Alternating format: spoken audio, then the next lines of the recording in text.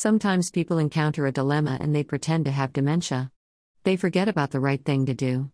Decades ago, we had this negotiation seminar held with another company.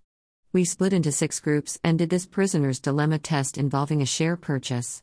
If all the groups cooperated in this fictitious share purchase, then we would all partially benefit in the range of tens of thousands of dollars.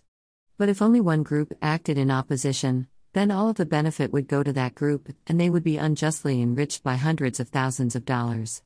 The other groups would get nothing.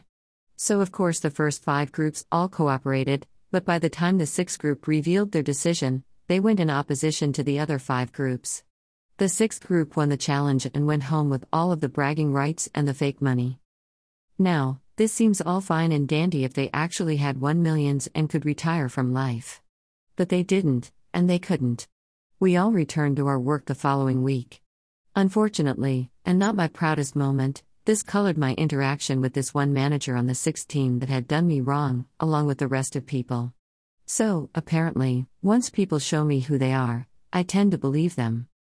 A number of times when speaking to accountants, in a more relaxed setting, they TSK the poor lawyer or accountant that got nabbed for stealing $40,000 or $50,000. They always boast they would never steal that amount of money. They would wait for the big deal and go for a few million.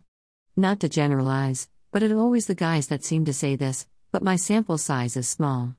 Is this just bravado, financial locker room talk so to speak? When you are a star lawyer, you can do whatever you want. Grab them by their proxies, for example? Do you have a figure, financial, not body, that would tempt you? If so, you may wish to rethink the value statement that holds you together. As for myself, I seem to have developed an unusual value statement for situations like this. I could never see myself taking anything from an employer or trusting client. I value my freedom far too much. I would never trade my right to go into any fast food joint of my choosing at any time. If I feared being apprehended at any time, that potential joy would be lost. This always seems odd to me since I have not voluntarily gone to any fast food place for at least 40 years. There were the times I had to when my kids were growing up. Then you have no choice since any opium den will do. Society frowns on you when you feed your children cough syrup so you can rest. But if you take them for a greasy flat burger and sodden fries, well then you are the greatest dad in the world according to your kids in the commercials. The first ethical problem for most people appears to be recognizing there is a problem. You should ask yourself if a situation or decision could be damaging to someone or to some group. Is there a choice between a good and a bad alternative such as you see in the plot of a superficial science fiction movie? Or perhaps you have a choice between 2 bad such as you find in one of your darker dramatic comedies perhaps? As the complexity increases, unless you're trained in ethics, like a lawyer, or unless you encounter more ethical dilemmas than most people, a religious advisor, then you really need a framework to analyze these situations. Having a great framework does not help much if you simply don't care. It seems that lawyers and religious advisors get into ethically tough, criminal spots quite often.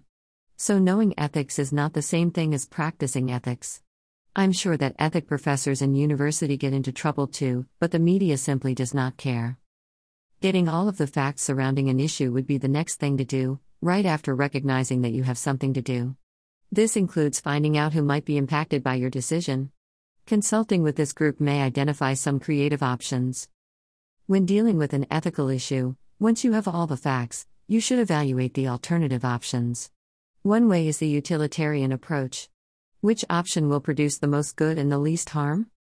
Let's take the example of a science fiction movie and a spaceship of aliens arrive in your yard. They look friendly enough. Big eyes, big tongues, long shaggy ears, and a mouth that curves up and smile loaded with lots of white gleaming teeth. They all have black, cold noses. Very golden retriever looking. They say they can provide you with a new vaccine that could save thousands of people from a nasty influenza virus. But in exchange, they want your cat. Actually, they want a lot of cats.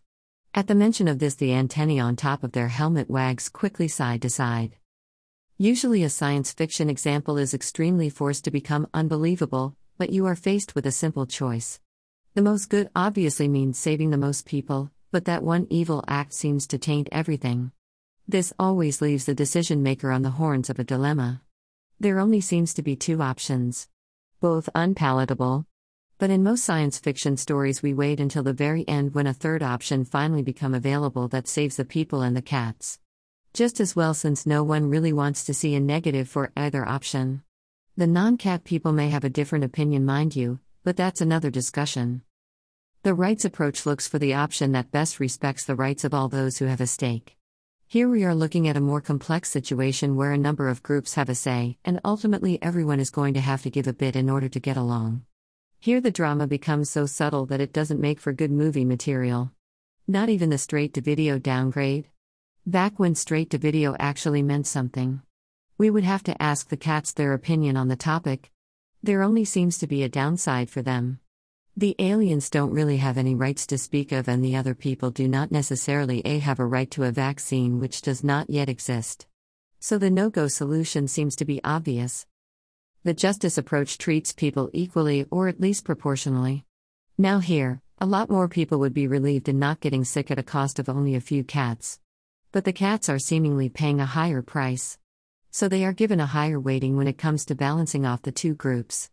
Once again, the price remains too high from the cat perspective. And again, the aliens do not have any rights in this approach. The common good approach looks at the option that best serves the community as a whole and not just some members. Once again, the community would likely be aghast at giving away a community of cats for the benefit of a smaller group that may have gotten ill. So again, we have a no-go situation. Finally, you could examine the virtue approach, which leads you to act as the sort of person you want to be. Now, this does leave room for someone to be a complete jerk, and this seems to happen more than what you would think.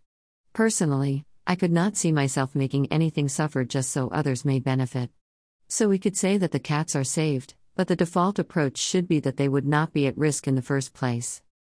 You tell the aliens that they can't have your cat or any others. The aliens might be sad, but their faces have this perpetual golden retriever smile.